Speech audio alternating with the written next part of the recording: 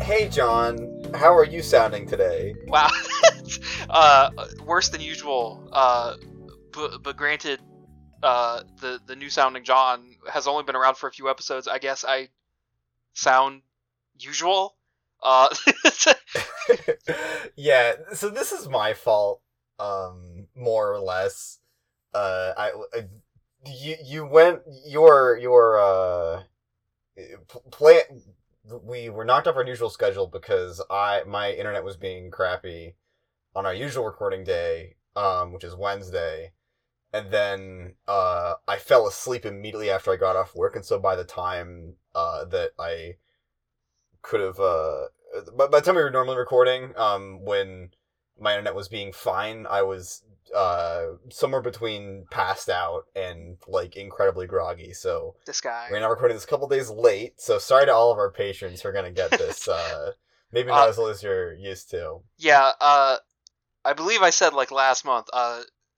Listeners, I'm once again running my anime club at my school, which is reserved Thursdays from 7 to 10 p.m.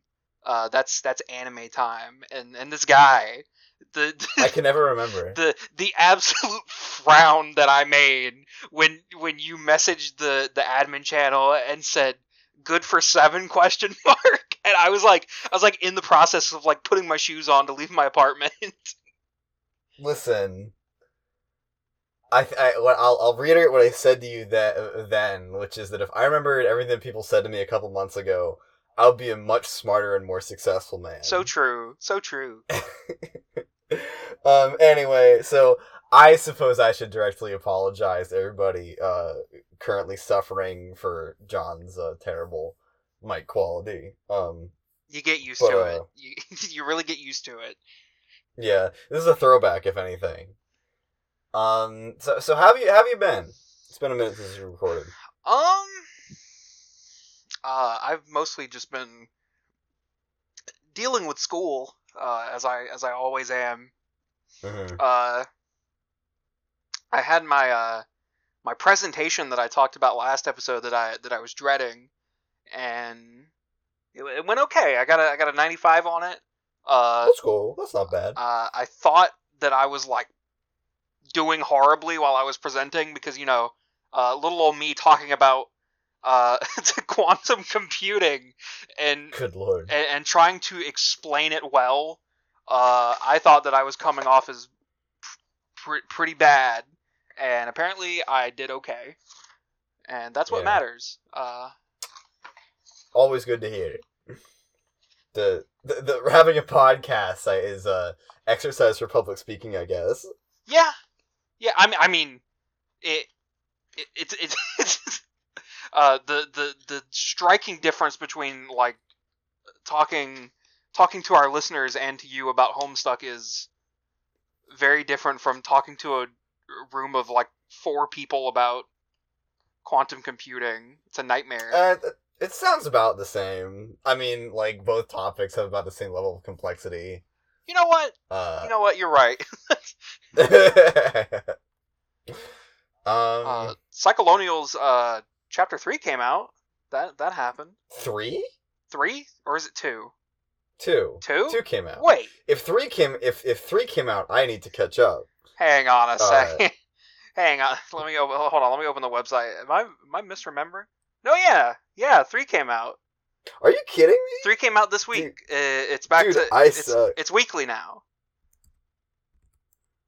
Wait, I suck. Hang on. Okay, I guess I gotta catch up. Holy shit. Well, there goes talking about that. Wait, are you serious? Am I? Oh my god. Dude, you got to refer to the schedule on the website. Dude, I'm fucking washed. Right now, the schedule is like chapter 1 came out, and then there was a week off, and then there's gonna be 4 chapters in a row weekly, and then there's gonna be another break, and then there's gonna be 2 chapters in a row, and then another break, and then the last 2 chapters are gonna come out on 413 and 420. Oh, well, fuck me, I guess. Okay, I guess I should get on that. It happens. Yeah, I did read chapter 2. I spent most of this week mourning the loss of Daft Punk, so I didn't really. Yeah. Yeah, that one hurt. Yeah, yeah. I'm pretty sure all of us here made a lot of jokes about Daft Punk being at the Super Bowl, not being at the Super Bowl, and we were all like, haha, what if they were there? But now, like, looking back on that, it's like, man, if only they were there. Damn, dude. It's... I said this on Twitter, but, like, it feels weird, like, talking about them like they're dead, because they're not. Like, you know, they're both fine, presumably. But, Yeah, it's rough. Unfortunately, there will not be an Alive 2017. It's not happening. It's officially canceled. Feels so bad. Yeah, like, I don't know, like, Daft Punk was so hugely influential to like me, like my music taste and like Same. Things I thought were cool. Yeah. One of my it's really important to me for one reason is that one of my fondest memories of like shortly after I met Alex was him and I and all our friends stomping around my kitchen island at my college apartment to the beat of Around the World for about 10 minutes. Yo! And my shins hurt so bad, and it was one of the greatest experiences of my life. And it's like, man, it feels bad that they went for 8 years without dropping like any new releases besides the Tron score remaster. Yeah. And then it's just like, oh, bye. Yeah. It's like, oh, I mean, there was that little epic moment when they did a little bit of stuff with The Weeknd, which was pretty cool stuff. Yeah. It gave me hope of more stuff in the future, but alas, not happening. Yeah. Yeah. Rough stuff. And like, I always kind of felt like Random Access Memories really felt like a send-off. Like, it felt like... It does. It really does. But it came out in, like, 2013. Yeah. I remember when the news broke, I had, like, just woken up, and I just put my phone down, and then I went to take a shower, and it was, like, in the middle of the day, and I take night showers, and I just put on Discovery, and I, just stood in the shower. Goated album. One of the greatest. Oh, man. Anyway, this is not the Daft Punk intermission episode. We can No, I mean that would be sick, but I don't know if I could talk about an album. I don't know if I could talk about music for an hour. I feel like just be like, yeah, I think it sounds pretty damn cool. We can talk about what is it? Interstellar 5555? Interstellar 5555? Yeah, we could do that. I mean, damn, I would fucking cry, dude. That album's so good. All right, but anyway, can't talk about. We could talk about Cyclonius Chapter 2, I guess. But I don't remember what happened in Chapter 2 because Chapter 3 wiped my mind. Oh my god! It's a surprisingly short chapter. But we can't talk about it because you didn't read it. Sorry, listeners that have read it, and we're looking forward to us briefly talking about clown gender. But we can't talk about that this week. I mean, we have both clown and gender in this Homestuck reading. So, this is the next best thing, I guess. Do you want to get into it? Sure. I was gonna kill you. That transition was so good. Sorry, I had water in my mouth. Alright. So, we left off last time at the end of Access Intermission 2. And we're kicking it off this time with the first chunk of A6, A3. And we kick it off with a pretty impressive sequence of flash pages that I am just a massive fan of. Are you a fan of these? I don't know. Viz Media kind of ruined them for me. Oh! I really like them. And so tell me all about your experience with these. First of all, or is this something that is this something that, you can go through this first, or should we go through it as we go? Usually I talk about my experience with Viz first, but you're probably gonna have to be the one to go through it because my experience was essentially butchered, and I would rather pin my complaints to the end of the actual content. Okay. But this is what is dubbed Mist Stuck because it is It is in the style of the hit video game Myst. Video game that scared me as a child for some reason because the ambience of it is nightmarish to a child. Yeah, I am 95% sure I have never played Myst. I think we've talked about this, the fact that you haven't played Myst. Yeah, I do not recall any point having a brush with it. It just is not in my experience. So I don't know. I guess if I like this, maybe I will like that game. But I think everything I liked about this Flash was like not the puzzle game parts of it. Well, we'll get to that. Myst is like a very much puzzly and like what goes on in this, like environmental puzzle stuff. Mm-hmm. Yeah. I was mostly just a huge fan of like the whole atmosphere and the feeling of it. Yeah. But yeah, I'll get into it. I'll get into it then. So this is this Flash is the Jane's entry into her planet, the land of Crypts and Helium, which is a great planet name, I think. Yes. So her house, like, it's like on top of like this big balloon, and it like sinks into the ground, and she jumps off and into the scenery and like all these paths before it sinks underground into this big dark hole that you can't see into. So at this point, you assume control of her and becomes like a point and click adventure thing. It's really cool. There's like, I'm not gonna go over like the entire play-by-play of it. Yeah. But like Jane, you walk around the landscape as Jane. There are a couple of conversations with other characters as you go. There's this whole puzzle element to it where in order to progress, to see everything, you have to like solve this. You have to interact with a bunch of stuff. Like I assume what the video game Myst is like. But it's really, really sick, I gotta say. This is a big point where I would say download the unofficial collection and play this, because I think that this is the best handling of, like, the new world, the suburb world exploration thing we've had so far, because this was the first time that it really felt, like, really magical, I think. Yeah. And, like, you were really, like, exploring this new world. I would agree. A lot of the, like, the tablets that, like, talk about, like, the history and, like, why it is desolate, it's like, really good world building, and I really like it. Yeah, Jane, like, and also it kind of helps, like, Jane's attitude towards it is, like, very, like, dude, this is so sick. Yeah. And it's like, yeah, it is sick. Like, it's awesome to have, like, to be thrown in this new alien world and, like, being able to explore it. It's awesome. Yeah, there's a couple conversations in here. Let's see. I've texted, like, maneuver through here to accompany my notes.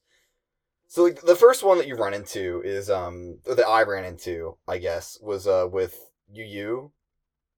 And it's basically just Yu congratulating, Jane on her entry. Like, being like, hey, congrats, you made it, awesome. I'm trying to get into my game, but I can't, cause, my co-player is being a shithead. He's made a real mess of my room, that he was in, my co-player that I've never met. You know, I'll explain later. Hints. Don't worry about it. Yeah. Wonder what that's about. Yeah, wonder what that's about. Yeah, we'll see. We'll see. There's a conversation with Roxy, that I actually enjoyed a lot, where Jane is, like, kind of throwing herself at this exploration thing, it seems, and Roxy is just, like, Roxy wants to know how the Jake thing went. It didn't go very well, if you'll recall. Man. One way to put it. So in this conversation, like, I don't know if you read this differently, but Jane is definitely trying to avoid talking about it because it's a very fresh pain point. Yeah. But it also kind of, like, she also seems like she's genuinely enthusiastic about what's going on around her, which I really enjoyed. Oh, yeah. And all the while, Roxy just mauls about the whole love square situation. There's the ruins bit that you go down into. There's, like, lore on the seed pods, which are the balloons that are flying around the planet.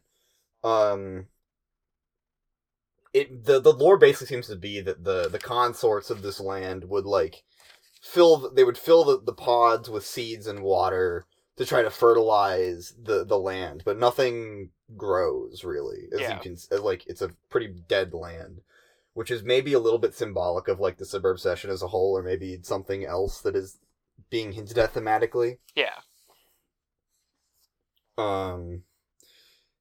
There is a real lack of consorts as well. This is where this kind of starts to become very pronounced, because you find, like, part of the puzzle is finding the skulls of all these different consorts of, like, the 4 Beta Kids consorts.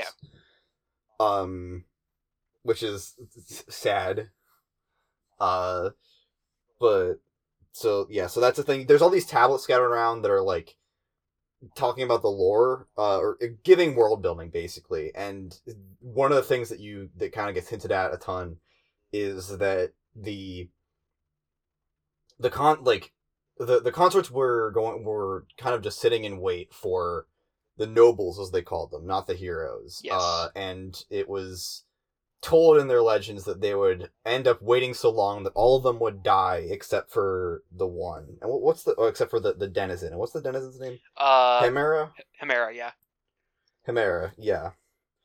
And they call the heroes of the session nobles because, as an arbitrary other title, because they aren't heroes because their quest is, like, because of the nature of the session, but they would the legends go that heroes would show up from the other universe and help them out, and then everything would be fine and dandy. You hear about how one of the nobles is dead on arrival, which is Jake. His dream self is already dead. There's one big part of the puzzle is this tower with the lanterns on it. And the thing about it is, like, the Jake's lantern is out because his dream self is already dead.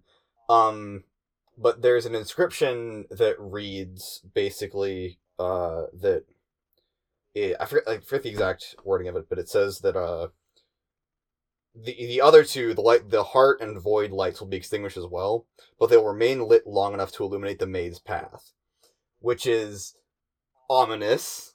Very ominous. Foreshadowing. A little bit. Just a little bit. Just a little. Is it foreshadowing if it just says what's going to happen? For lighting. That's what it is. Sure. Yeah, sure. I mean, they are lamps. So there's this whole puzzle that you have to solve. Thankfully, there's a little walkthrough page if you're impatient and you don't feel like clicking everything on every page, like I did, because I'm bad at these kind of games. This guy. Yeah, and then you go on another page of this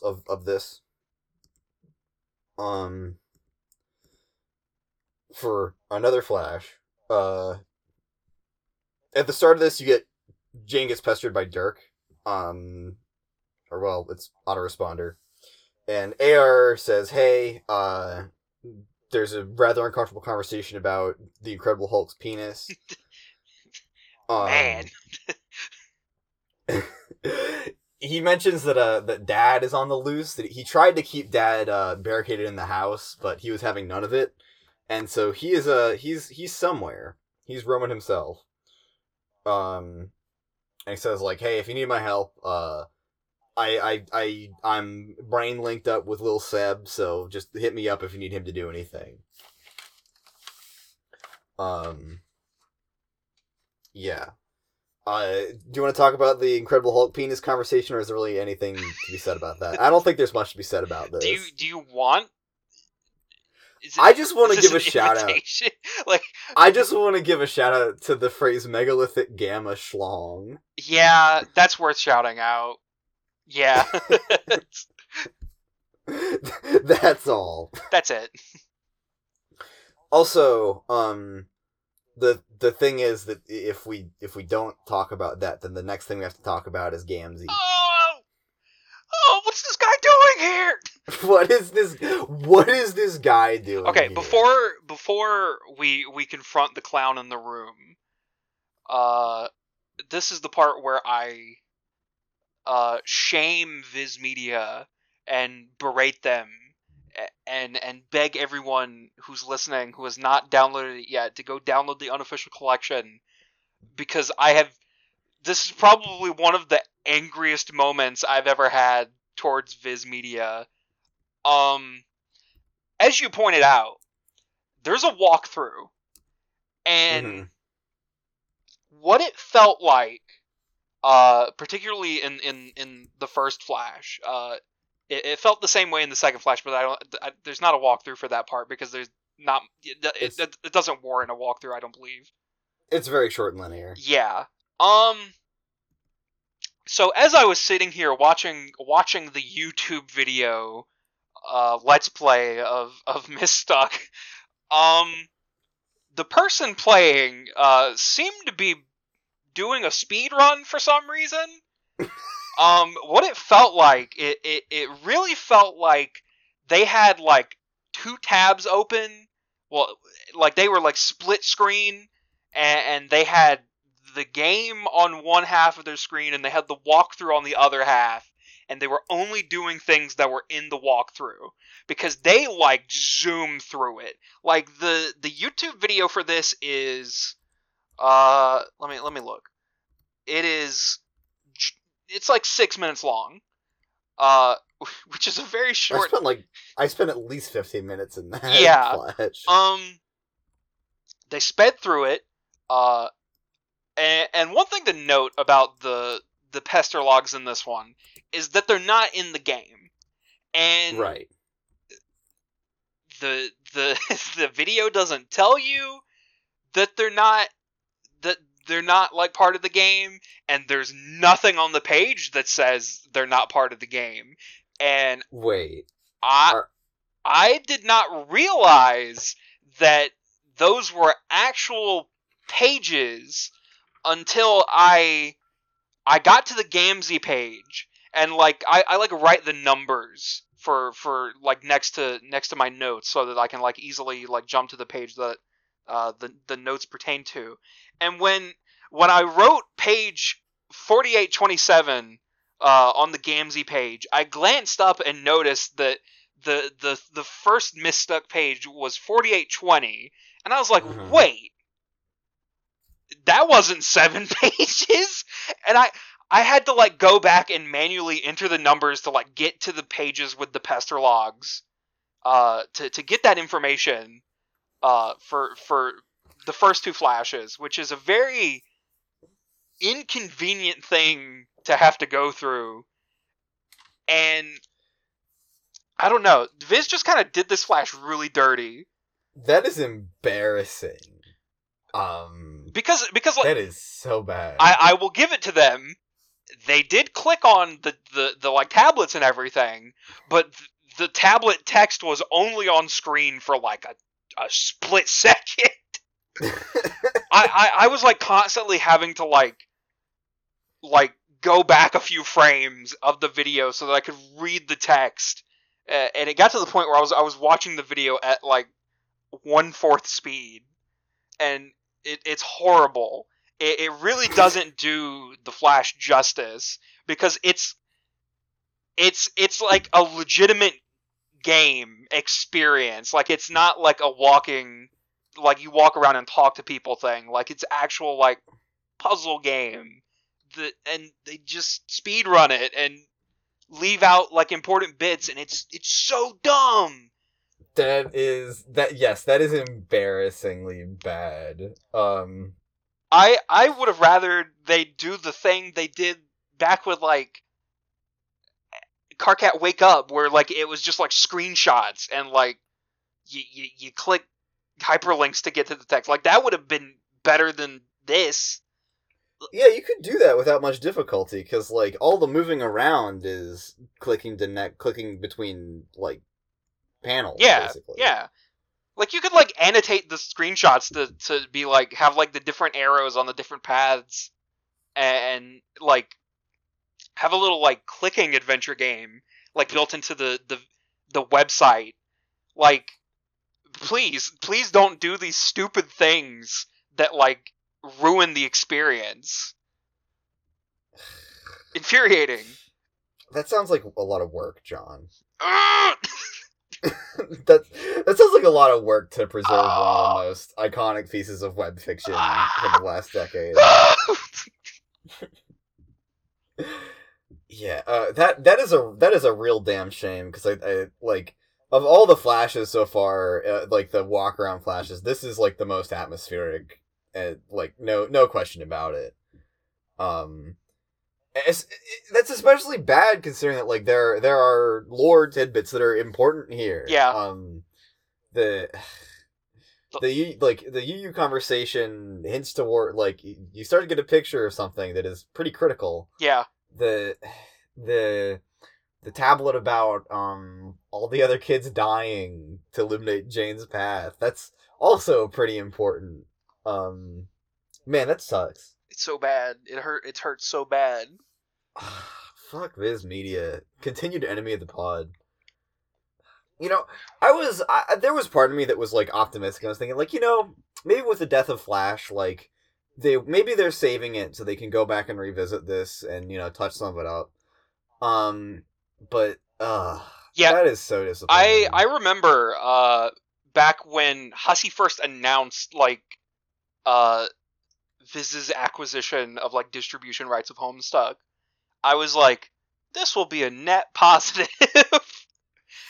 And it's I even read the press release, and like in the press release it was like Viz Media will be making changes to the website to circumvent the death of Flash, and I was like, oh wow.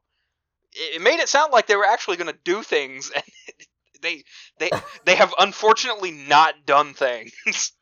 It sounds like they've done things, they just have not done nearly enough things and without really much care. Which sometimes just feels worse than nothing being done at all. Yeah. Pain. Yeah.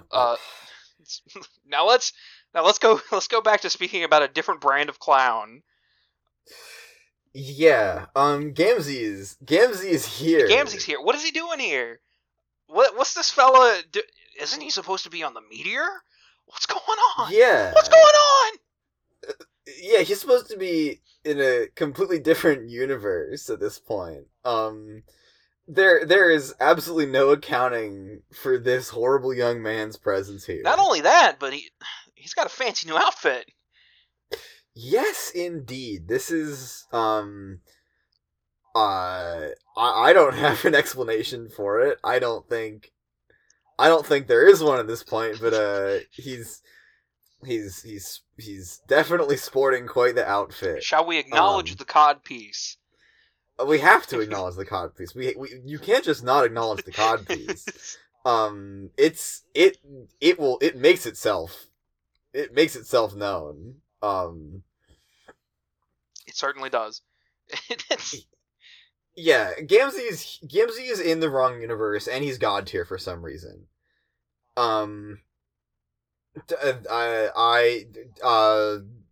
Yes. Yep, that is the current state of Gamzee. Who knows why? I remember this was like this was an update that shook the foundations of Tumblr. And I had stopped like regularly reading at this point, but I remember like going to the website to see what everyone was talking about. And he really is just here. I think that experience might have contributed to my retrospective perception of Homestuck as being very confusing. Because I think I had just about as good an idea of why he's here as everybody else who was current did. Yeah. Because there is no reason for him to be here. He is here because he has things to do. That is why he is here. Yes. Yeah, I the first as an informed reader, my first instinct that he's somehow in the employment of Lord English at this point, which would make sense from a narrative perspective, and also is the only explanation for him somehow being here already. But I can't ask you to confirm or deny that because that would be spoilers. So true. So true. Anyway, he has a bunch of quote unquote potions that he's selling. And they appear to just all be blood from the slain trolls. Yeah. Which is pretty fucked up. There's lots of funny text that references the beloved trolls.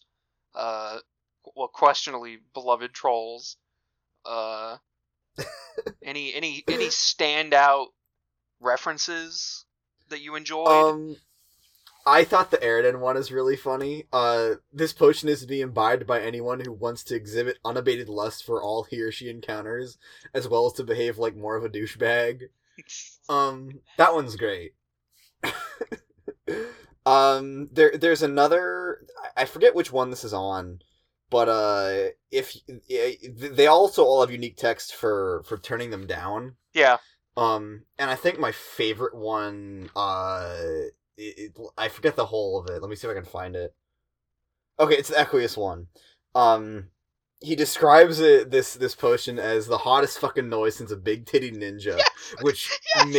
made me laugh out loud in real life. I wrote that one down. It's in my notebook. I'm glad we both wrote that one down because it's a pretty good one. Yeah, the Aridin ones, some of these are really funny. There's ones like the Nepeta one that is just like, oh no. Yeah. Generally, it's like, I couldn't find anything that I thought was like story relevant or like added a new dimension to anything besides the Gamzee's really fucked up. Yeah, there is one thing worth noting. I think it was in the last Flash, actually, towards the end of it. That kind of gives a hint as to how Gamzee is here, not why he's here, just how he's here. It's the second Adventure Flash, the one after the first one. That's what the word second means. I don't know why I explained that. Thank you. Yes. Gamzee has some interesting devices that we last saw with the Radia in I think it was in Make Her Pay was the last time we saw these. They're presumably are they the same? Yeah, they're the same exact ones. Hold on. Oh my god. Let me. I like just reconfirmed because I was like, wait, weren't those hers? Here's a screenshot from Make Her Pay of Aradia wielding these time travel devices, presumably. These always look like steampunk to me for some reason. Yeah, I don't know what they're supposed to be exactly. I know they're supposed to like be like the equivalent of Dave's like turn deck things. Yeah, they're certainly evocative of those. And when Aradia shows up with them, it's like, okay, yeah, that makes sense. She's also a time player. Yeah, but Gamzee has them, and and he's here to do things that should not be done, such as fuse Tavros and Vriska. Yeah. This is a new contender for most fucked up thing that Gamzee has done, I think. Yeah, he has a fridge, and inside the fridge are Tavros and Vriska's corpses, and he hurls them all. He hurls all the parts into the Sprite, and we witnessed the how was it, 2 or 3 panel existence of Tavros Sprite, and it's a nightmare. It is. I feel so bad, like, reading the sprite logs. Yes. I was frowning the entire time. It's not great. And not like in a it's bad that it's here way. It's kind of like, I don't like this. Yeah. The like constant like fluctuating in the quirk, don't like it. Yeah, this is the return of sprite horror. Which I think is a term that I used way back when Jade Sprite happened. But this is way worse. The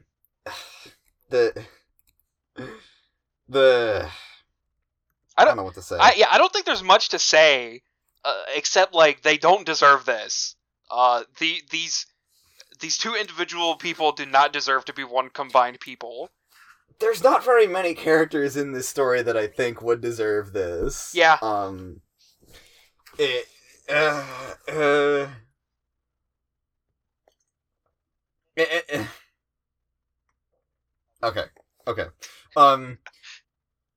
We can go on to the next pages because it helps provide some more to this. Yeah. I think. Yeah.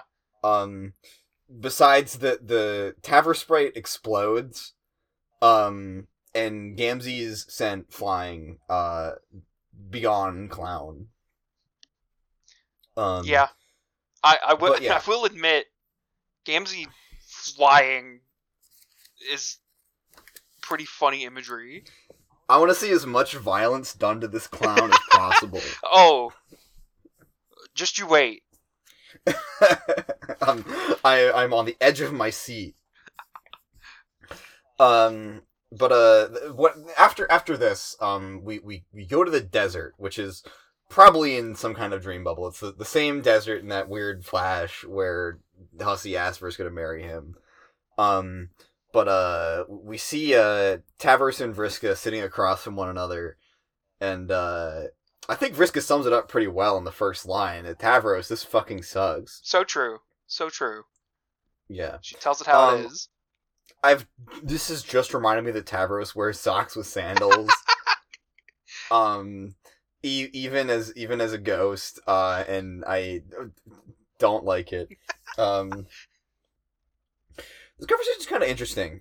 It follows like the dream bubble pattern of like, characters like acting like they're very old incarnations before sharply shifting to being more mature, I think. Yeah.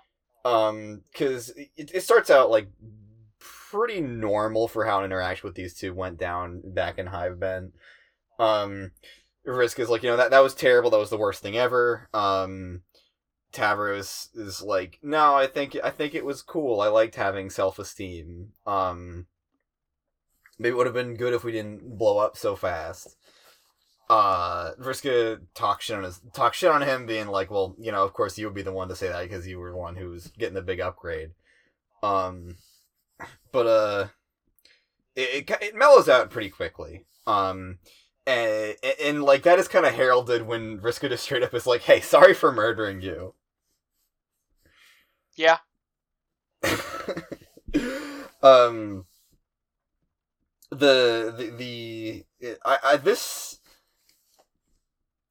So she apologizes for murdering him, and she like kind of insists like he kind of capes for it. He's like, no, I suck.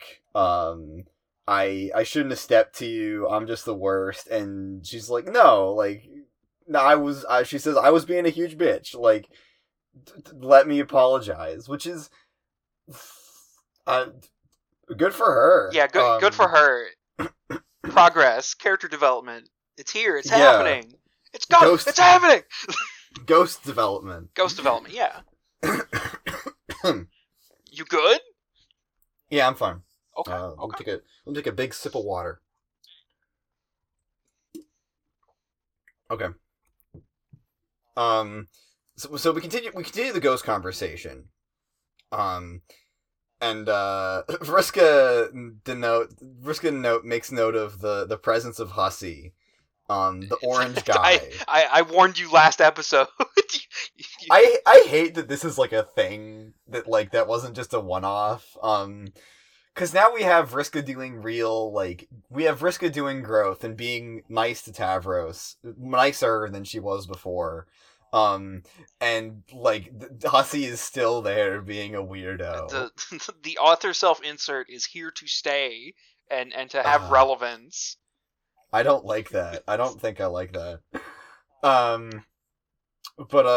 Yeah, Vriska turns right to the camera and says, "Hey, I'm not done being in the story."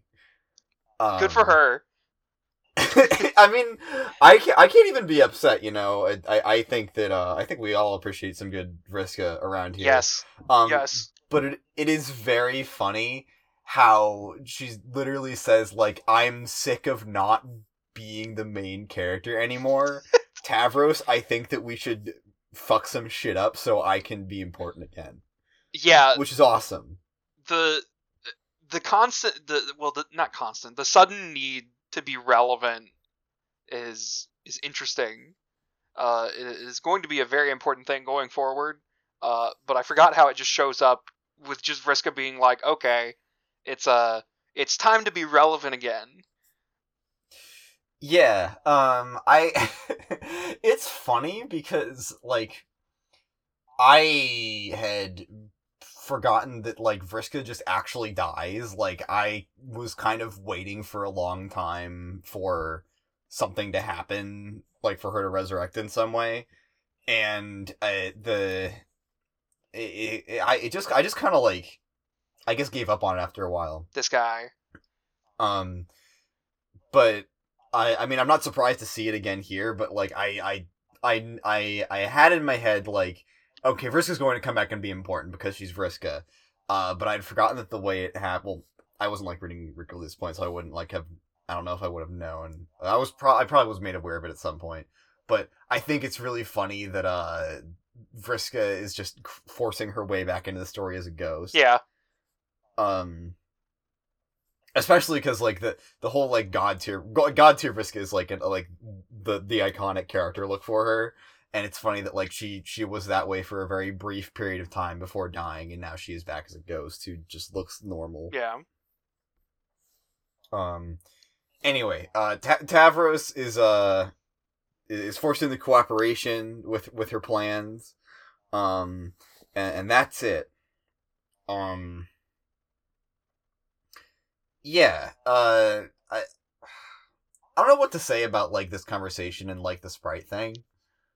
I mean, I guess you can make the connection that like, okay, so Jade Sprite was, you know, hanging out in the dream bubbles before she got yanked to be Jade Sprite, and then that was horrible. So I guess we're getting a look at the other side of the equation here. Yeah. It just kind of feels like a setup for the fact that there's a clown who's in possession of a bunch of dead troll bodies, running around in a session that is about to have a bunch of unprototyped sprites, and he's already fucked up one of them. Yeah. Gamzee is here to torture all of our faves from beyond the grave, which is terrible. Let them rest. But also means that maybe we'll get to see him again. Yes. which all the Nepeta fans are eyes wide at this prospect right now. It's just, and then there's this little conversation which is really just set up for, man, Vriska and Tavros are about to do something. Yeah. I think it's great that Vriska's just like, hey, I haven't been relevant enough. I got to be more relevant. Good for her. Good for her. And or Hussey was like, hey, my favorite's not relevant enough. I'm gonna make her more relevant. But yeah, I'm glad that Tavros Sprite appears to have exploded. I would really not like for that to have hung around very much longer because it was terrible, and I am pleading with you to tell me that we're done with that. Yes, Tavros Sprite is never going to be a thing again. That it's gone for good. You don't have to worry. This is me being sincere. Thank God. Okay. Cause, yeah. Alright. Anyway, I think we can move on here. So, we are gonna, we cut to Jake. Yes! Jake time! Jake time, our favorite. Well, I don't know. I like him. He's funny. He's neat. He's pretty neat. I would say that Dirk is probably still edging out for favorite among the alpha kids, but Jake's pretty great too. Yeah. Anyway, Jake has been knocked unconscious in the process of the Jane Enter Flash from Act 6 Act 2. He's just kind of chilling. There was a conversation, I believe, in not a conversation, but in the Explore Flash that I skipped over, where Jake messages Jane, and Jane does not want to talk for understandable reasons. But it cuts off when Jake gets smacked on the head by something, and it knocks out his helmet computer. And this is the aftermath of it. Anyway, Jake fails to regain consciousness, and the little dream bubble, pure black dream thing emerges over his head. So we're going for a good one. Yeah, here. We are ushered into the conversation that feels like it never ends. Which is not a bad thing, because I really like this conversation that we get into. Yes, this is a long one. And there's a couple of different segments to it. The first segment of it is our customary characters in a dream bubble don't realize they're in a dream bubble. Yeah. Bit. Where so this memory is of Jake's 13th birthday and his conversation with Dirk. And the occasion, on the occasion, Dirk is going to send him Brobot's head to complete it. There's some good old banter that feels very one-sided at times. We get some hints that make a lot more sense in retrospect. About Dirk's situation, etc. Yeah, we get the phrase "man bro bukkake theater." We do get that indeed. There's a lot of Dirk being Vriska here, a lot of Irons in the Fire references, and such. Talks about creating AR and how AR probably won't be that major a factor in anyone's life here, which is funny also. Let's see. Then we just start getting like explanations of stuff. So the second part of this is kind of like just like the big lore dump. Yeah. That just comes straight from Dream Dirk's mouth. And man, oh man, there's a lot to go over here.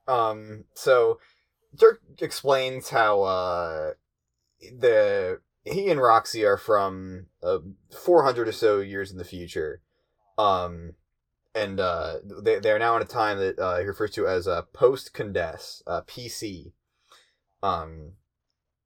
which is an abbreviation that I feel like could show up in like a Ben Garrison comic, and I would roll my eyes at it. And I this is like I don't want to how do I say this? I don't want to be like paranoid about it, but like, I feel like I am a little bit paranoid from being on the internet so long that like at any point like a creator will just do a heel turn and start complaining about political correctness. And I am pretty sure that is not at all what this is. But it like set off a tiny little alarm in my head. That I thought was just it's a funny coincidence if nothing else. Yeah. And this is the point where we do a heel turn and start complaining about political correctness. Just kidding. Or are we? or are we? No, that would be terrible. I think I would lose so many brain cells trying to do a conservative grift. No, but hear me out. The SJWs. Oh my god. They're ruining Star Wars. The SJW. I was just say the SJWs are ruining Homestuck, but like that's just like what Reddit believes. Yeah, that's a persistent belief. What a tortured worldview that has to be. I made the mistake of rejoining the quote unquote official Homestuck Discord, which has heavy ties to the Reddit because I think it was made by the old main admin of the Reddit, who is no longer the main admin because like Hussey reached out to him and told him to stop. But I made the mistake of rejoining because like Twitter talking about Cyclonials like does not exist. There's like maybe like 3 people on Twitter who like actively talk about like what's going on like when it comes out, and I was like I can't sit around and wait for people to talk about it. And so because I like reading people's thoughts. Like I don't like to sit in my own bubble and be like yes, good. And so I was like, fuck it, I'll go to the Discord because I knew I knew the Reddit has like rebranded as Homestuck plus Cyclonials because you know they're all there for Hussey in the end. And so aren't we all? And so I went to one of the channels. I immediately saw like someone being like just complaining about like Act 6 because Hussey went woke and sold out, and I was like, man, we're still on this train after a decade. Like what? grow up, please, man. The SJWs, I tell you, man, they're ruining Homestuck. This is like okay. I'll continue to entertain this tangent. I find a lot of takes about Hussey to be really like funny. In that sense, like the wow, he went woke. That's so funny to me because like Hive he created like a troll society, like he created like this society in which there were like some missteps along the way, but it basically was a society in which and a media like in his comic where like gay and straight relationships were like there was like no meaningful distinction between them. Yeah. And like, you know, he's not perfect. That's obviously his album of like everything ever, but it's really funny to me that people are going to complain about him like going woke and like the people who have like who think that like representation is like shoehorned into modern Homestuck media, when like having that in like a really popular like Hussey being like a straight nerd guy, including that in his comic in like 2009 is like pretty, or 2010 I guess, is like that's pretty big for back then. Yeah. And it's like it's so fun, like the like selective view of Hussey is like really like, and like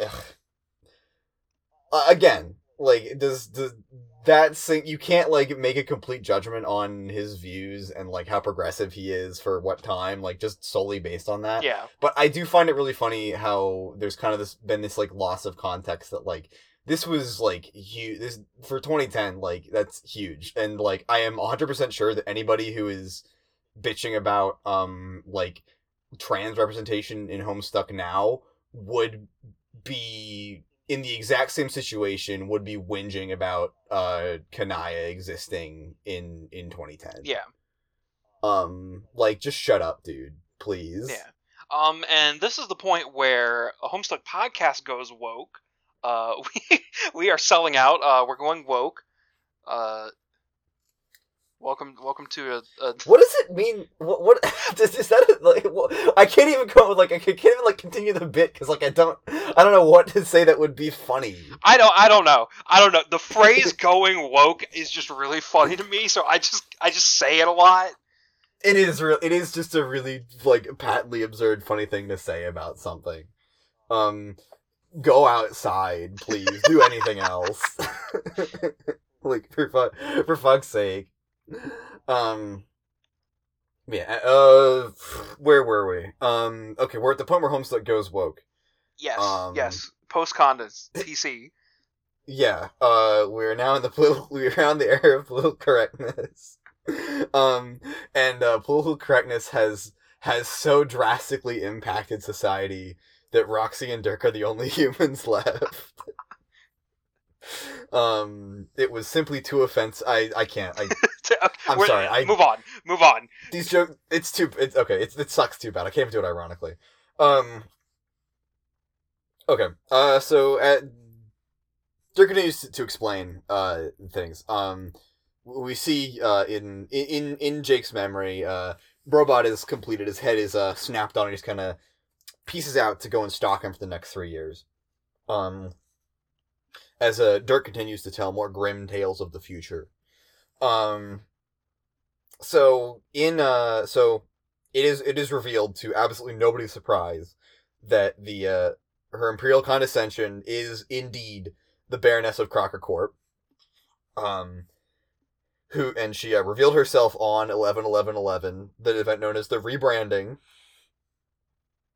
And the tale of her conquest of Earth involves many scumbag sympathizers and brave rebels, including Dirk and Roxy's ancestors, quote unquote.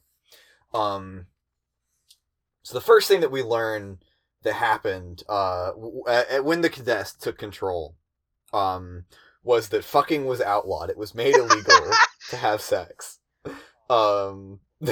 Which completely took me off guard, and it's another thing that made me laugh in real life. Pretty based of the Condas to do that. Extremely based. Forced asexual society. Very cool.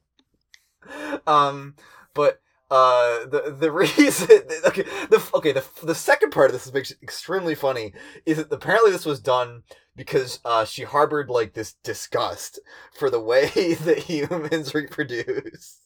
The Condess is on r/child-free mauling about breeders in my head at this point.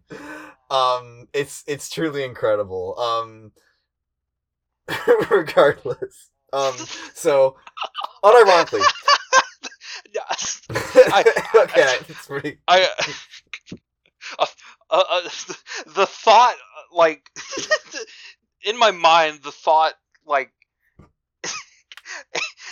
asexual HIC mood board just, manifested.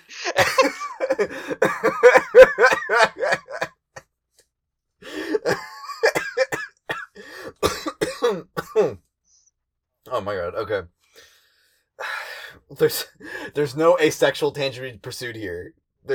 We're not gonna do this. Where's the fucking Nicki Minaj asexual mood board, but it's just edited to be the Condas. This one I really like this. I really like this yeah, idea. putting it in the chat just for reference sake. we're gonna make this and then post it on the Twitter. This is a reminder myself to do that. Alex, remind us to do that. But yeah. So in the process of this, Thoughts together, organize, talking. Okay. So along with outlawing procreation by traditional means, the Condess also instituted an attempted recreation of how it worked on Alternia, more or less. That Imperial drones would visit people. They would be forced to provide the genetic material in a bucket. Man. Once again, the Applebee's video comes to mind. That's what the Condess was making everyone do. She was making everyone gather in an Applebee's and spit in a bucket. That's how the humans were doing it. Yeah. That's how you were forced to procreate on politically correct Earth. This really is just becoming a big Garrison comic. What the hell? Did you see that god awful tweet that was going around the other day, like yesterday, that was like it was like a fucking tweet from like 2014, but it was posted like 2 days ago. And it was like, post this gif of a woman running on a beach in a bikini with her boobs bouncing to own the SJWs. I was so confused. I thought it was parody. I thought it was parody. No, that tweet was composed completely in earnest, and is the funniest thing ever. And I'm sorry that I'm bringing it up. That guy, the guy's username was like really funny too. Is what made me think it was parody. It was something like Doomcock or something. Yes. I was like, who is this guy? What? Apparently, he's a guy stuck in 2014 who makes really terrible content about owning the SJWs. If you go on his page and you look at the like media preview, like the recent like 6 media previews, it's just all that good. Yes. Dude, I hate it. I hate it when people post a GIF of a woman happily running on a beach with her boobs bouncing. It triggers me so much. Man, listeners, here, let me read the tweet to you. This all because of this stupid joke about this stupid fucking joke that I cannot let go of. Yeah. This GIF is your weapon against SJWs. This GIF is now your banner. It is SJW Bane, like a cross against vampires, which SJWs are, leeches trying to suck out the life of our culture and sap our freedom. Use this GIF to drive them insane. It epitomizes everything they despise. Listeners, I cannot express to you enough that it is just an incredibly normal GIF of a woman in a bikini running down a beach and her boobs are bouncing. That's it. It is the least offensive thing in the universe. As soon as we're done recording, I'm gonna make my own tweet like using that text, and it's gonna be a GIF of like the Black Queen walking, and it's gonna be yes. We gotta get out of here. We gotta get out of here.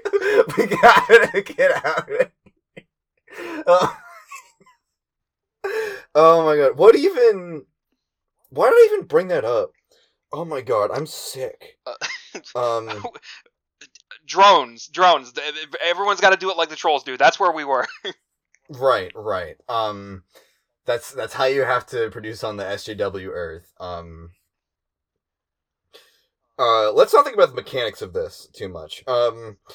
Anyway, so fucking was outlawed. They to have so the way this worked was that the drones would take your genetic material, and they would be recombined elsewhere, and then years after your death, you would be used to make a clone of you, or in some way, and this explains why Dirk refers to Bro as his ancestor, because it turns out that they were never really brothers or anything like that, and he lived hundreds of years before Dirk did, but he's latched onto him in a trollish way as his ancestor. Man, I'm kind of starting to wonder about the mechanics of this. Let's not because there's not a human mother grub. where was she taking the genetic material? We don't. I'm gonna start like coughing blood. This episode is causing internal damage to me. Okay. We're not gonna think about that. This was not her first choice. The Condesce did attempt to clone and use trolls. But for reasons she had to make do with humans, much to her chagrin. And the reason for this was that Glibgolib would unleash a vast glub every time she attempted to resurrect her race. Man. Which, damn, that's crazy. Those poor trolls. Yeah. Very... I don't really know what to make of that fact, but, like, it seems like it could just be there to be, like, just to like, for world-building purposes, just to explain, like, to lampshade, like, the possibility of just cloning all the trolls, cloning trolls back. Yeah. But I don't know. It seems like it's sitting there with, like, just begging for a reason to be that way. Shout out Glibgolb. In the process of the Condesce trying to make humans more troll-like, she attempted to introduce Lucii into the environment to raise them in place of parents, which would explain why Jake's Island is filled with them. Yeah. Because I don't think I said this, yeah, but the Condesce has been waiting, like, in Jake's time has been waiting for, like, 50, maybe 100 years, at this point, before making herself known, for all these plans to be formed and put into motion.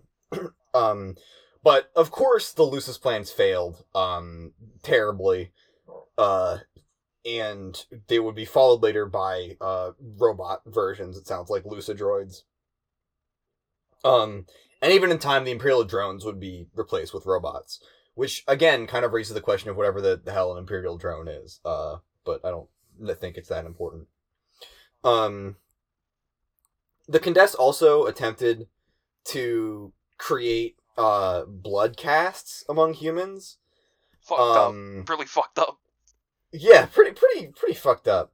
That, like, there was attempts at genetic modification, and that apparently just also led to a lot of people dying, which is terrible. And it's kind of it seems kind of interesting. Like a bit of I don't know. I don't want to say sympathetic, but it's a different angle for the Condesce, I guess. Yeah. Cause I don't think that this doesn't seem like something that, like, Lord English would be like, I want you to make another species that is the same as trolls were. Yeah, it does seem like a very personal thing. Mm-hmm. Maybe she just wants to rule over people and doesn't like them to be non-trolls. Yeah, it's not. Yeah, I hesitate to say sympathetic because, like, obviously she's still, like, this she's still horrible. Yeah. But, like, there's like something there's something that, like, strikes me as, like, a melancholy element of this, of, like, just trying and failing to make humans into trolls, and just, like, the failure after failure. I don't know. It paints an interesting image, I think. Yeah. But yeah. As the condescension continued, the ice caps would go on to melt, which meant lots of flooding, like that one movie Jake really likes. The mechanics by which Dirk was raised are kind of hand-waved. You know, he did it himself with some help from Lil Cal, apparently.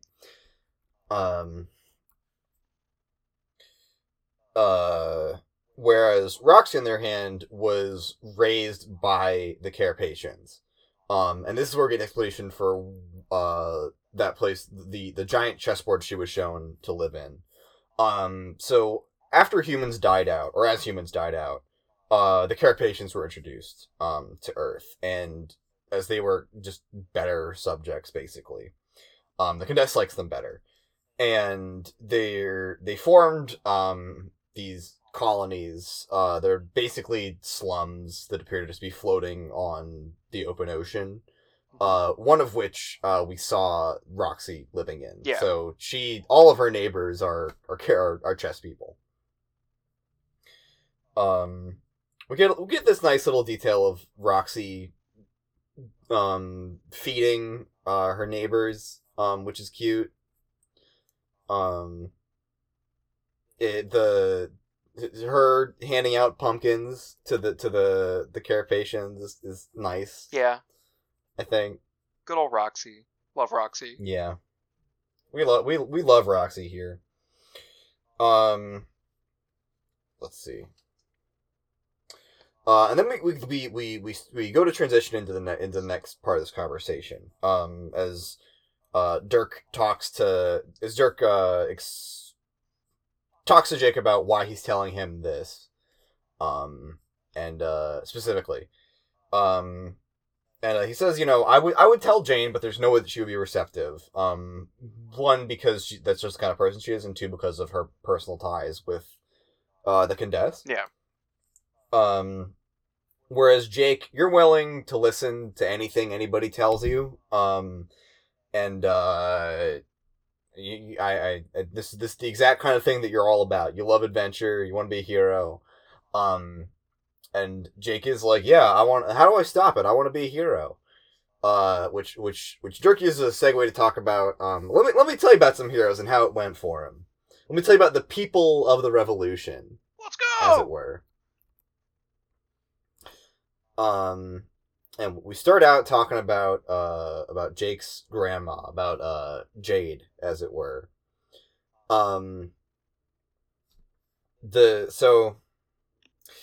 Dirk offers information, and then is immediately like, all right, now tell me everything you know. So Jake recounts the night that he found his grandma dead. She went out to study the ruins on the island, and a couple days later, she hadn't come back, and so he went out on the trail, and he found her body with 3 big old stab wounds in it. And then the house exploded, and you can see the royal battleship overhead. Yo! Yeah. Jake recounts burning Grandma's body. Jesus Christ, this is so fucked up. How old is he supposed to be at this point? I don't know, like 8, 7. This is terrible. It's bad. It's rough. I am pretty sure a human corpse does not burn easily. Yeah, I love this panel of him like sitting at the campfire. Because it's just insanely horrible to think about what's going on. It looks so cute, but it's just like, wow, if this was like from the reverse angle, this would be insanely terrible. Yeah. Poor guy. Yeah.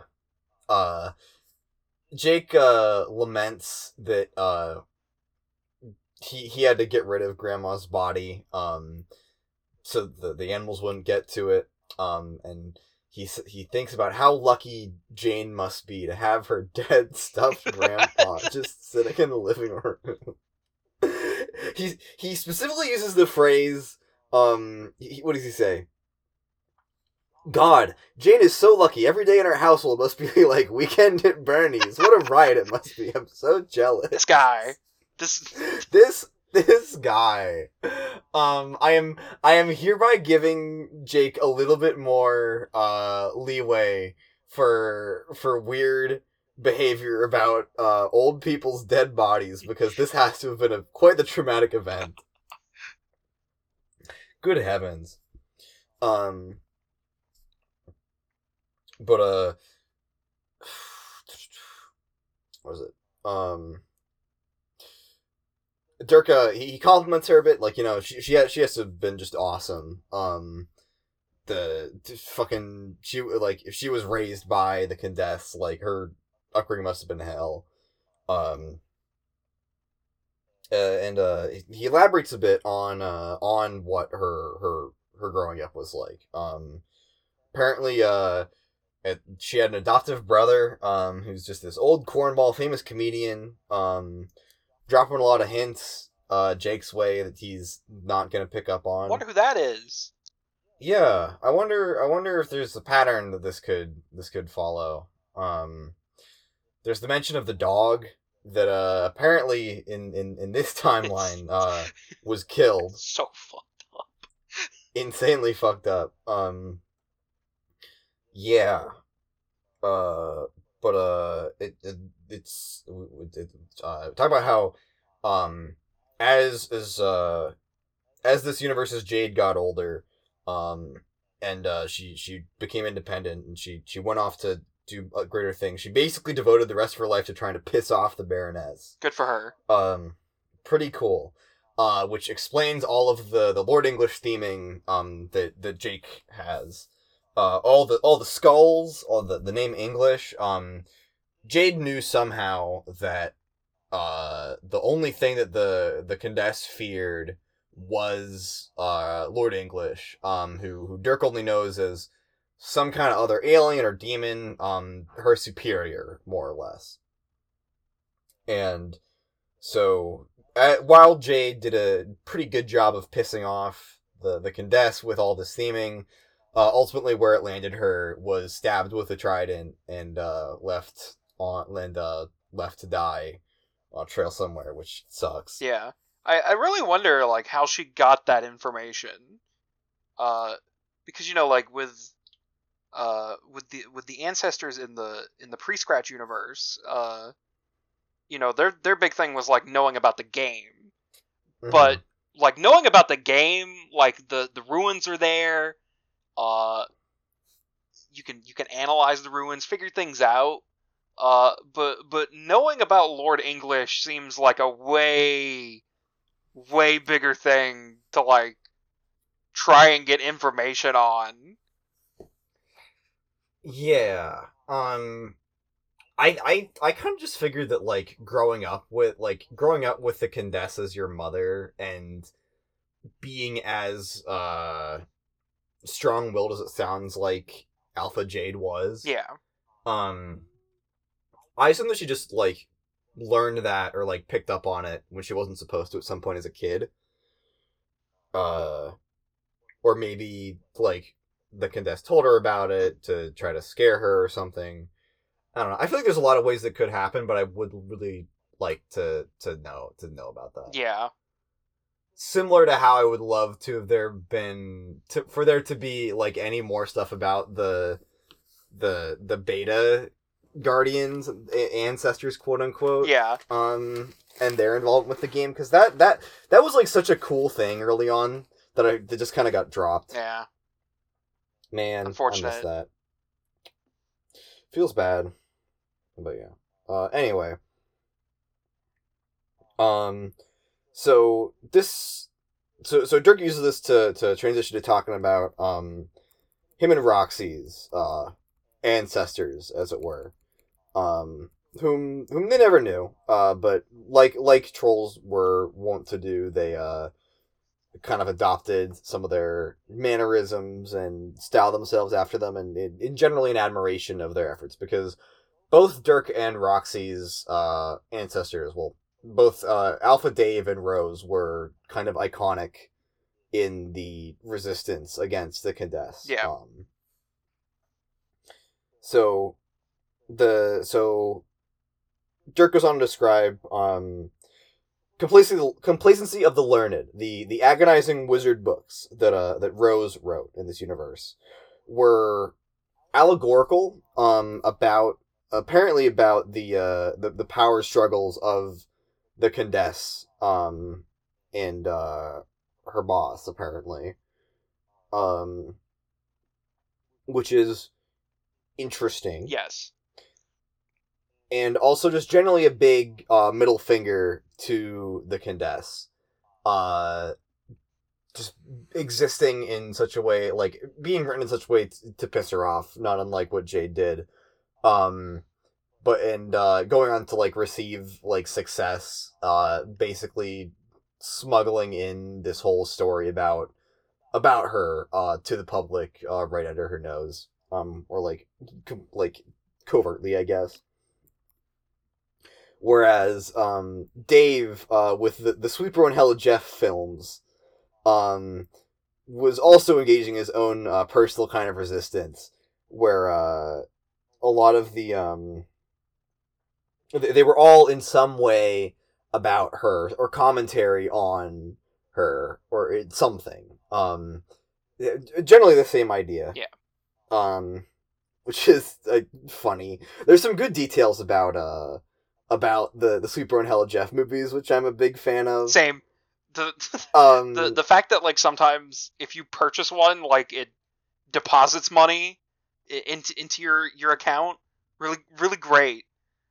It's really good. The one that's like sometimes they would just be listed for, like, wrong amounts, like $2.890.1. Really good. Generally fantastic, and they're all just, like, differently misspelled versions of SBHJ the movie, S-Badge the film, Espahaj the movie, the Moivy, all that good stuff. Great stuff.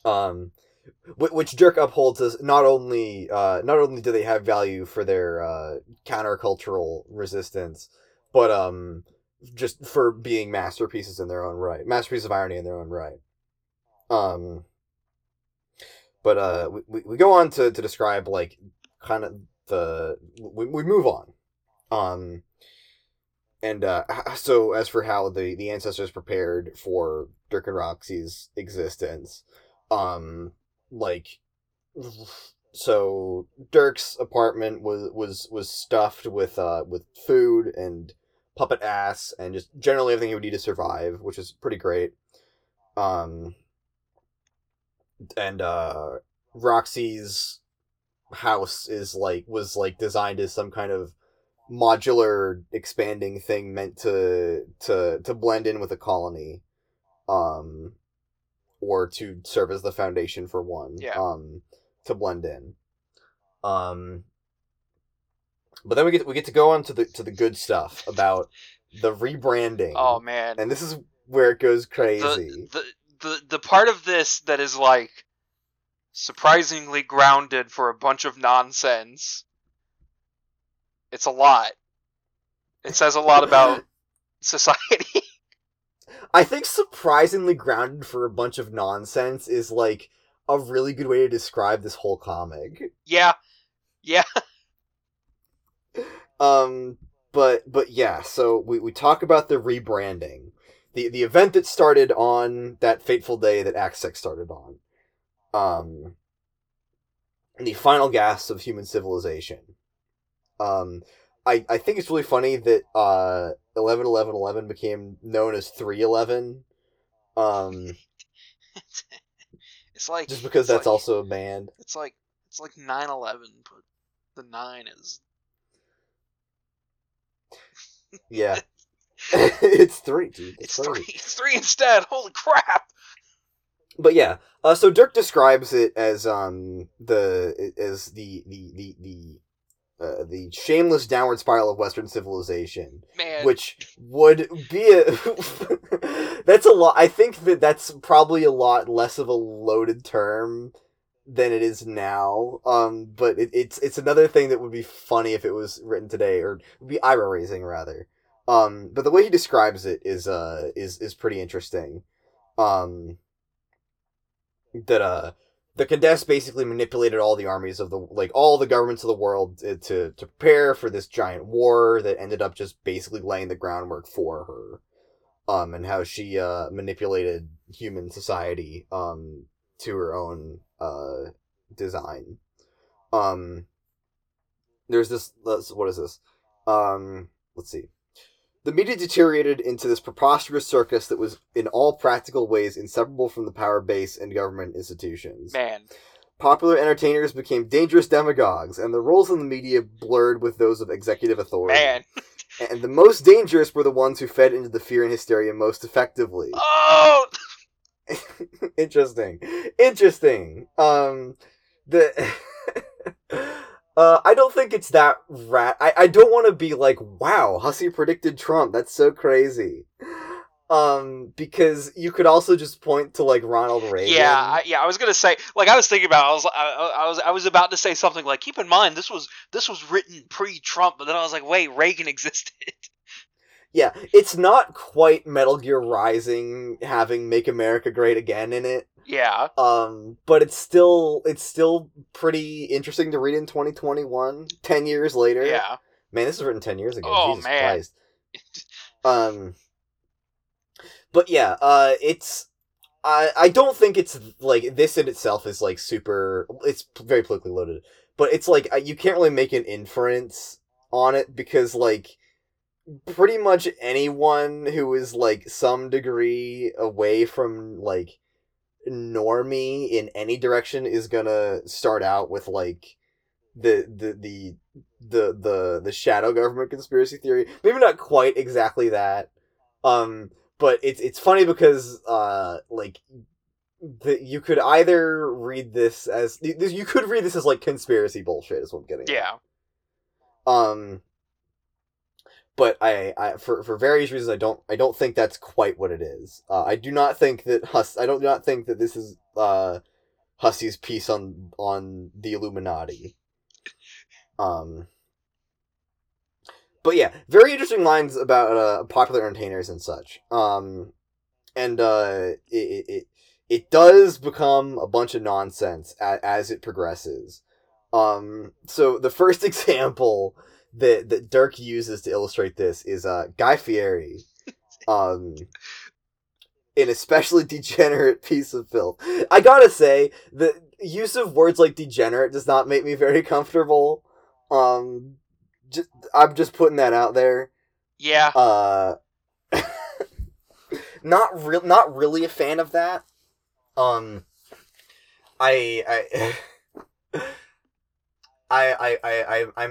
being charitable because I truly do not think that Hussie is like a crazy anti-Semite or anything like that.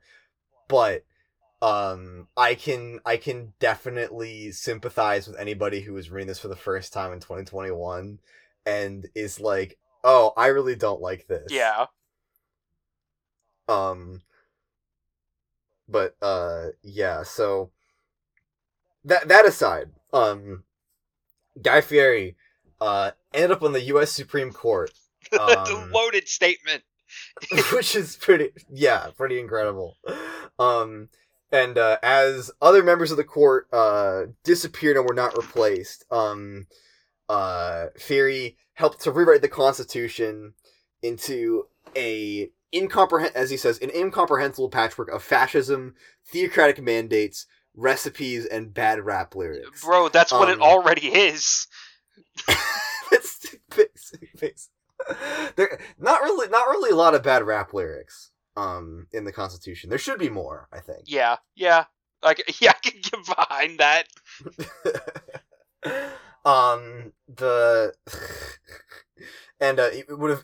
He would eventually become the High Chaplain of Interstellar War.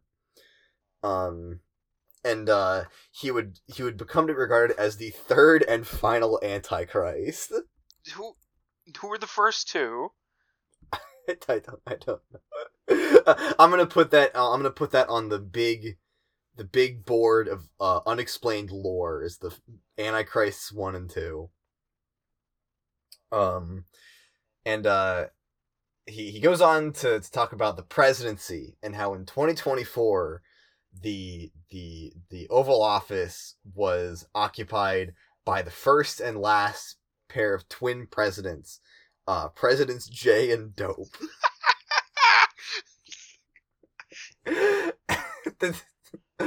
We could not have timed this better. Can we just say that? Yeah. Incredible stuff. I'm so worried about 2024.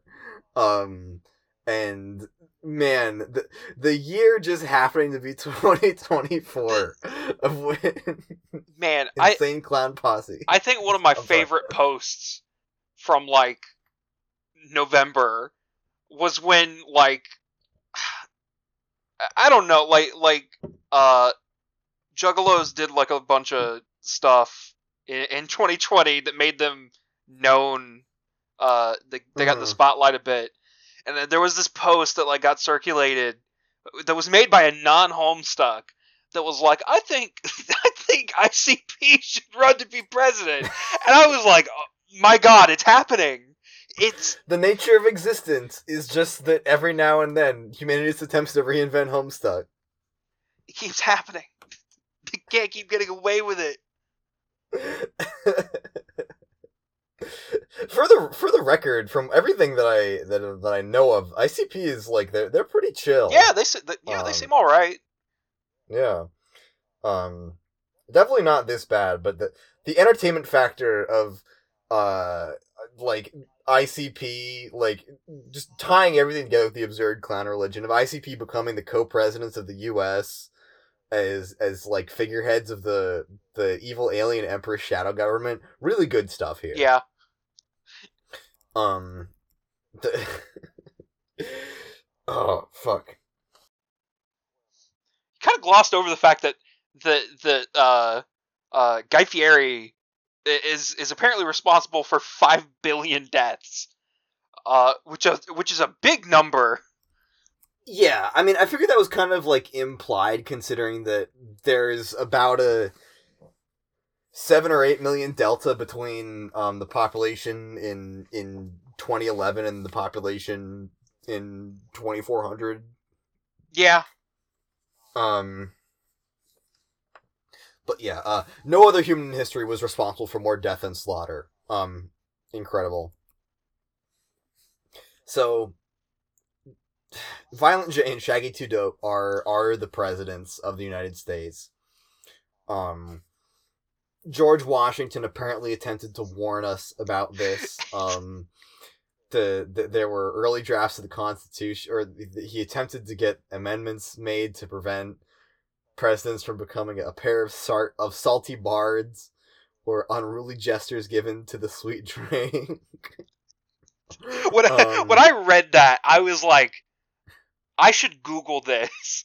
I just didn't, and I was like, I'm just gonna believe that Hussey did not make that up and just move on. I am pretty sure that Hussey made this up. I want to believe that is like one of the few real things in Homestuck. I think if that's real, I would be forced to like become like a Homestuck truther. Like, you know how like there are some insane people who think that like J.K. Rowling like is a wizard and not just like a shitty rich turd. Yeah. If I go and I look up George Washington salty bards and I get a result that's not Homestuck related, I'm gonna have to believe that like Hussey in our universe is to like Grandpa in the Beta universe or something. He's warning us. Anyway, okay, where are we? ICP is the presidents. There's this illustrious description of their presidency. They were swept into the office on a wave of Faygo. And the DC in Washington DC stood for Dark Carnival. And this is kind of the point where everybody just kind of is like, well, fuck, it was nice while it lasted. And man, oh man. That rings a little bit different now. Yeah. Although at the same time, I'm sure that like fucking every president, there's been somebody who's like, man, there it goes. But you know, on the heels of the Trump presidency, it rings pretty close. Yeah. Yeah. There's more descriptions of. Listeners, I'm gonna let you read this because I can't do it justice. I don't know what else to say. All this description. Reverb farts and all. but it would come to be Dave would become to be known as a hero of the last hurrah of human existence when he confronted the twin presidents on the roof of the White House and he slaughtered both of them with a sword. Yo! Pretty fucking sick.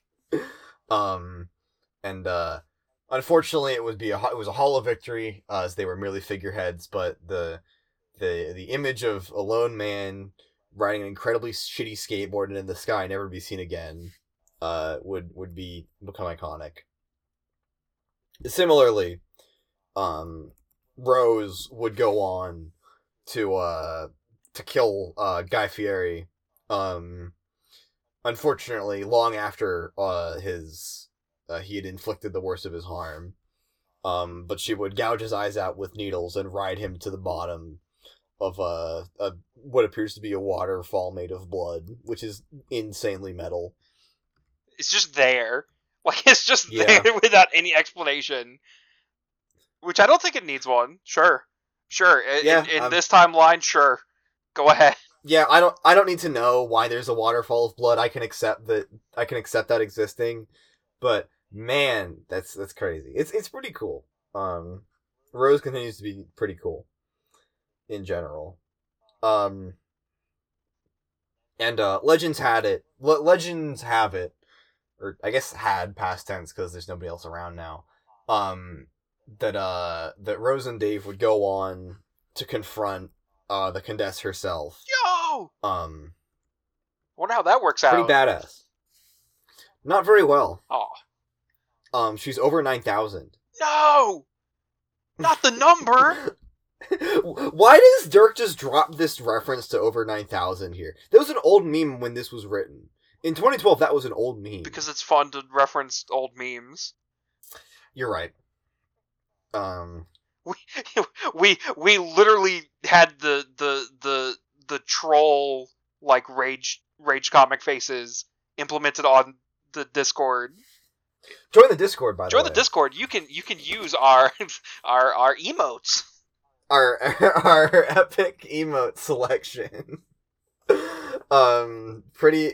I can't even call it pretty good. It's terrible. But if you want troll rage faces, come. You got Discord Nitro. Come to the AHP Discord. Anyway, the Condess killed both of them. It did not go great.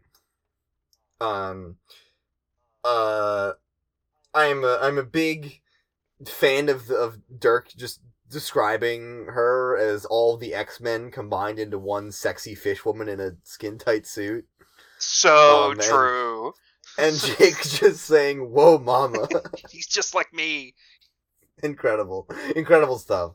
An important detail from this is that I glossed over earlier is that apparently the Condess has just been training all of her latent abilities from across all of the cast, and so she has all the crazy shit. She's got the psionic shit. She's got the mind control. She's got the animal mind control.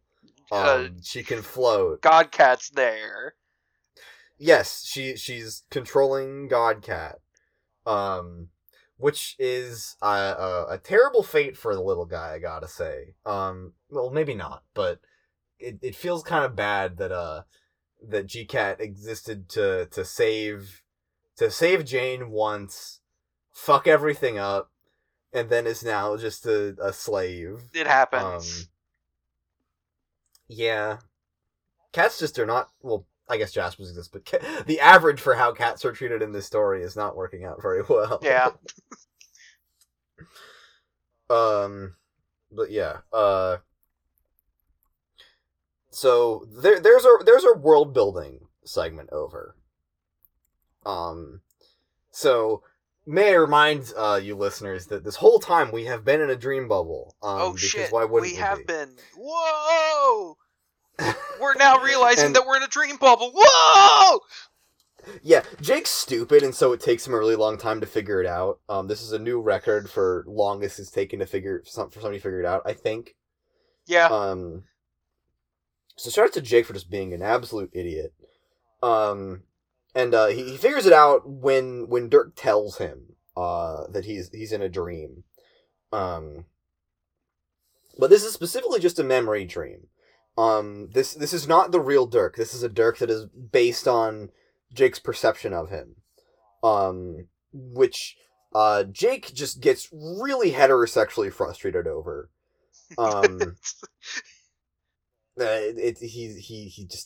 He's really angry that he can't talk to the real Dirk.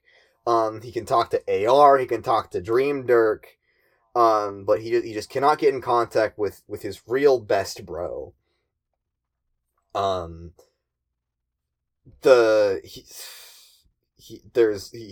He's angry. There's a minor entertainment of what is the real version of a person? Continuing the theme, I guess. Yeah, it got really like Evangelion, like final episode of Evangelion for a moment, and it was like spoilers. What are you talking? The brain stuff's not that big of a spoiler. I guess. Like the whole concept of I'm the version of this person that exists in your mind. Like, yeah. I think the funny part of this whole thing is that, like, it's no offense to Jake, but like this is like it is a kind of dumb guy's vision of a guy who is like very smart, and he's like still being really smart, and that it's funny to me for some reason. Yeah. I don't. I hate to dunk on our boy like this, but I don't know if Jake is like really entertaining. Like, what do you even know about somebody's real self? What is actuality? So true. Maybe he is. I don't know. I don't want to rip on Jake too bad. But yeah. Jake questions how he can even know all this stuff, and like if this is just Dirk in his head, like where did all this come from? Because Jake has no right to know all of this shit about the fall of Earth. And Dream Dirk is just kind of like, I don't know, dude, maybe just know it because it's true. Shit, man. So Dirk continues to interrogate him, and it's like, hey, anything you want to say to me, buddy? Anything at all? Jake is skittish about the topic, to say the least. He doesn't want to say what he has to say, because it would feel wrong to because this is not the real Dirk. He wants to deliver it to the real guy when the time is right. Yeah. This boy is so straight. It's crazy. But maybe he is a little bit straight, because then the topic gets shifted to some of the women in his life, such as Jane. Dirk makes fun of him for blundering that so hard. And Jake is like, I don't know, sure, whatever. And then the topic shifts to the Spider Girl. Yo! Love the Spider Girl. Whom Jake is allegedly just completely head over heels for.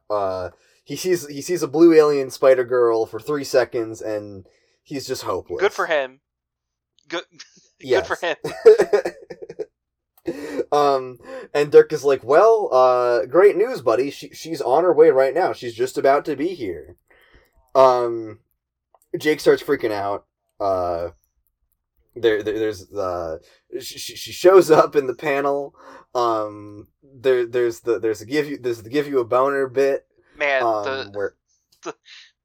the boner bit felt like it was going on for a bit too long. I thought it was really funny. I'm sorry. It was funny, but it I don't know. There was just something about it.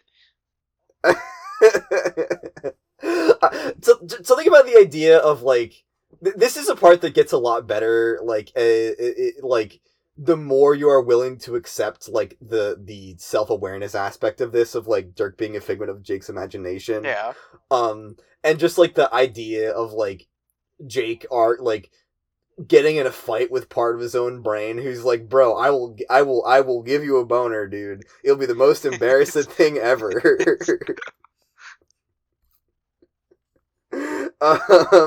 And Jake, there's just some great lines in here. Another line shout out. I'm not ashamed. I will stand tall and proud at full mast in front of this pretty alien. Do your worst, you bastard. I love it. It's fantastic. But yeah. Also, she can't see Dirk because it's a figment of his imagination. So he is just standing here screaming at nothing about not getting a boner. Great. Really great. Great. Love Jake. Yes. And this is where the impossibly long conversation draws to an end, because we are tragically robbed of this perspective just when Arania gets here. Man. Heartbreaking. Man, we were in there forever. Yeah, I skipped. That was the heavily abridged version of all that. But it cannot be understated how long this conversation is. It's probably one of the longest conversations in the comic. I would not be surprised. But yeah. There are a bunch of pages where like I just have like fuck. Like my only note is like fuck. Yeah. Such as the ICP presidency page. My only note for the boner page is just oh fucking god. But yeah. So that brings that to its close. I don't know if you had any thoughts on like on that conversation beyond the political stuff. I think it's very fun world building. Yes, it is. And that's about it. Like when I think about Homestuck, one of the first like few things that I think of is like how this timeline like goes to shit, because like Guy Fieri ending up on the Supreme Court and dual presidency featuring ICP is like really funny. Pre-apocalyptic insane clown posse presidency. Yeah. Yeah. I don't know. It's kind of a tough conversation to really like get a lot out of. I mean, that's not true. It just being like solo Jake essentially like info dumping to himself. Yeah. I think takes some of the wind out of it in a way. Yeah. But at the same time, like, I like the bit at the end where, you know, Jake is, you know, just the straightest guy. He's so straight. Yeah. The little window into his internal dialogue about like confessing his I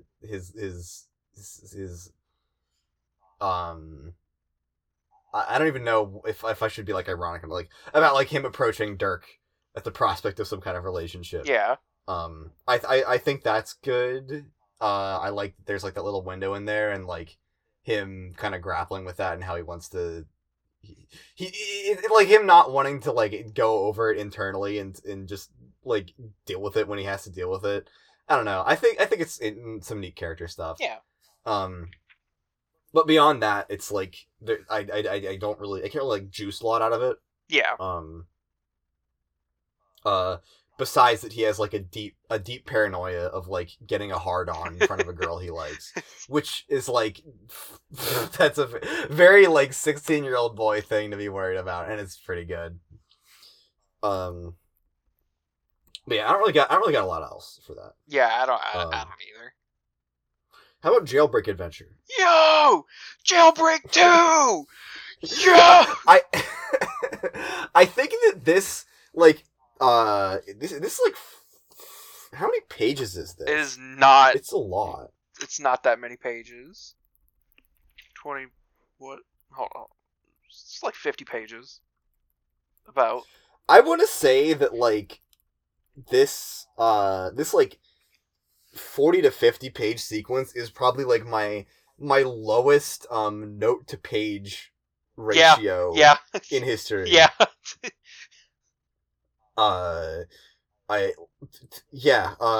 Jack is in Prospect Prison. He has a wacky adventure. He kills a bunch of guys. He he gets a Terrier Fancy magazine as pornographic material, which I really don't like. He sends a guard's head off to the Prospect throne room.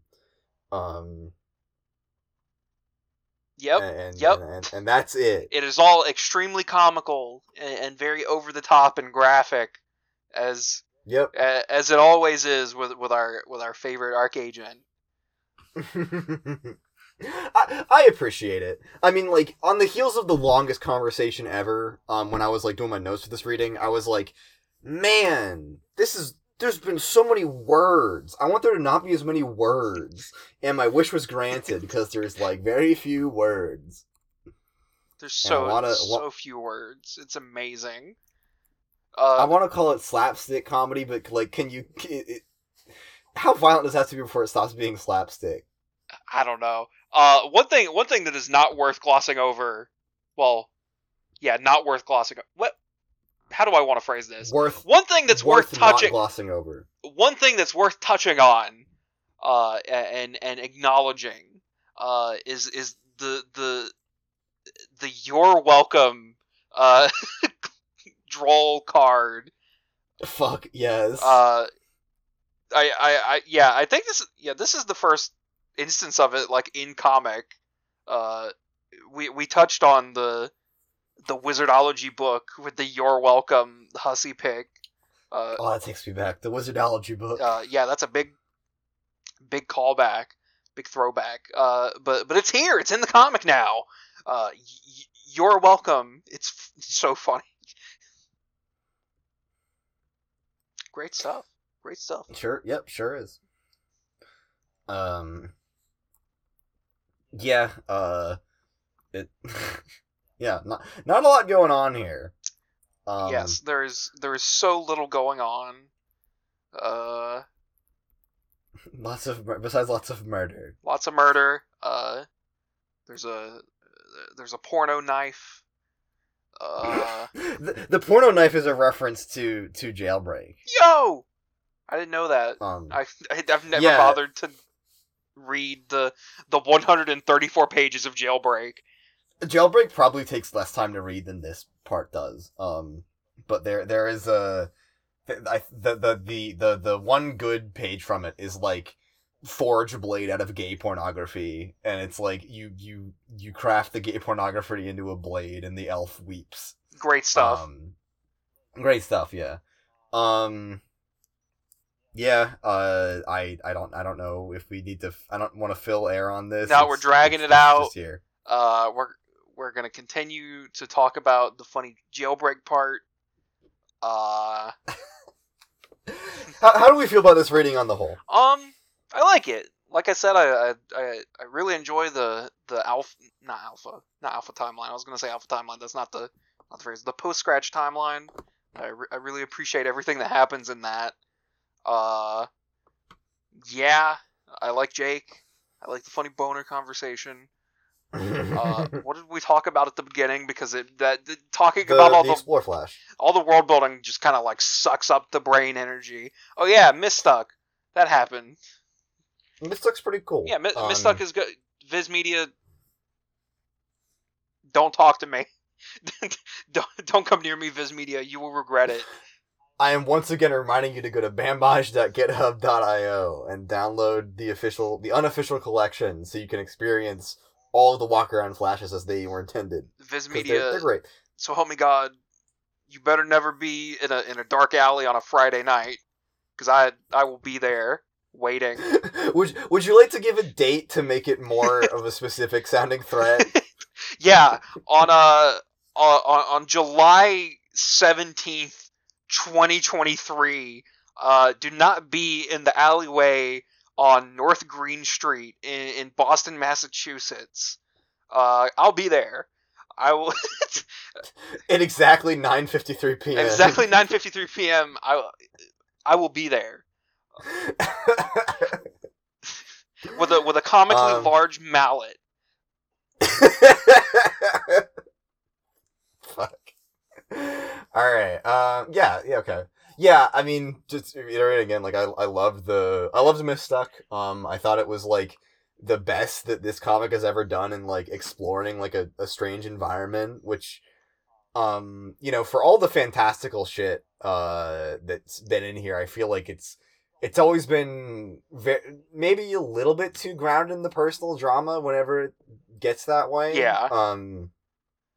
Which is not a bad thing, but it was nice to have just a kind of a childlike sense of wonderment about like, oh wait, these kids are exploring like these fucking alien planets. It's awesome. Yeah. The world building and like the collapse of Earth was interesting. I think that like something that occurred to me now that I didn't think to bring up earlier was like, for all I said about like how suspect some of it sounds like now, and how like I can't blame anybody for like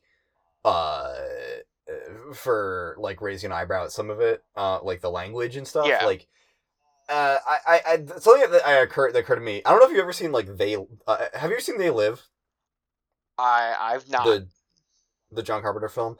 That's another thing where I would say that They Live is probably better than Homestuck because it's a one of my favorite movies. But it's kind of difficult to compare because it's like a 2-hour movie versus like a 1,000,000-hour long webcomic. But that's another thing where like John Carpenter is like a very like vocally like he has made his views on fascism very clear, and they're not favorable. And They Live kind of comes under fire sometimes for being the plot being like, oh, the Earth is ruled by evil like the upper class is actually evil aliens who are like harvesting Earth, and there's like a lot of like all the subliminal messaging stuff from early Act 6 is basically just ripped straight out of They Live, right? And I don't know why I didn't make this connection earlier. But yeah, so John Carpenter's also come under fire for like and accused of like being anti-Semitic or entertaining conspiracy theories. When the movie is like very there's a lot of stuff in it like commentating on like Reagan era republicanism and shit like that, and it kind of it has maybe aged a little bit worse than you would want because of some of like the alien metaphor. Yeah. But like I'm not saying that Hussie is John Carpenter, because only John Carpenter is John Carpenter. But there's something that occurred to me that like having your like stand in for conservatism or like neoconservative or just whatever fascism being like an evil alien, it maybe like automatically makes it so that your media ages a little bit badly and looks a little bit like a weird reptilian Illuminati anti-Semitic conspiracy theory. Yeah. That was a long train of thought. I apologize for it. It didn't really lead anywhere that revelatory or interesting, but I thought of it, and there's a connection because of the propaganda and shit. So goddamn it, I had to bring it up. Yeah. Anyway. Homestuck. Yeah. What are we reading next week? Oh wow, we certainly are reading next week.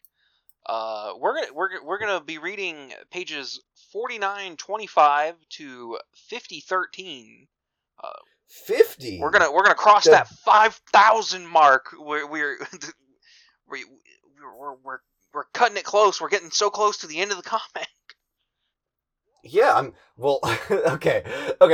Like, I guess in my head I kind of always thought like we were gonna hit 4K, and then it was gonna be like we're just gonna be working on it forever because Act 6 is super long. But like, okay, we're already 1,000 pages into it, and that's horrifying. Yeah, I mean it's like there's certainly more words in Act 6. But like the big hurdle is gonna be Act 6 Intermission 3. Like that's the thing that like whenever there's something like this, like a read along or a like the Let's Read YouTube series, the big hurdle has always been Act 6 Intermission 3, and that's gonna be the if we make it, we make it. If we don't, the podcast is dead. This is our white whale. It's looming. It is so close. So when you say that, do you mean that like people get there and then they do it and then they stop, or they get there and they just can't do it? They granted, there are very few like read along things. It's just like there's been like one or two, maybe three. I don't know. There's like one big like Let's Read Homestuck project that's on YouTube. That's like it's all voice acted, and it has It's been in Act 6 Intermission 3 for like years. Ooh. And it's kind of become like the joke to say like Act 6 Intermission 3 is like a death sentence, because it's got the 3 flashes that take you like 4 hours each to complete.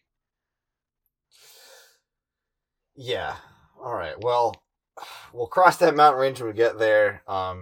If we die on it, then so be it. But no point in worrying about it yet. Yes. Okay.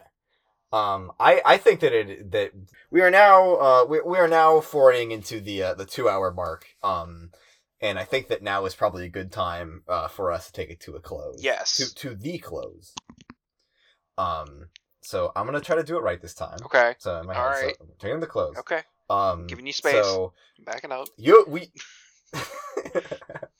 So, listener, you've been listening to a Homestuck podcast. I am Aiden. I'm John. So John. So I would like to shout.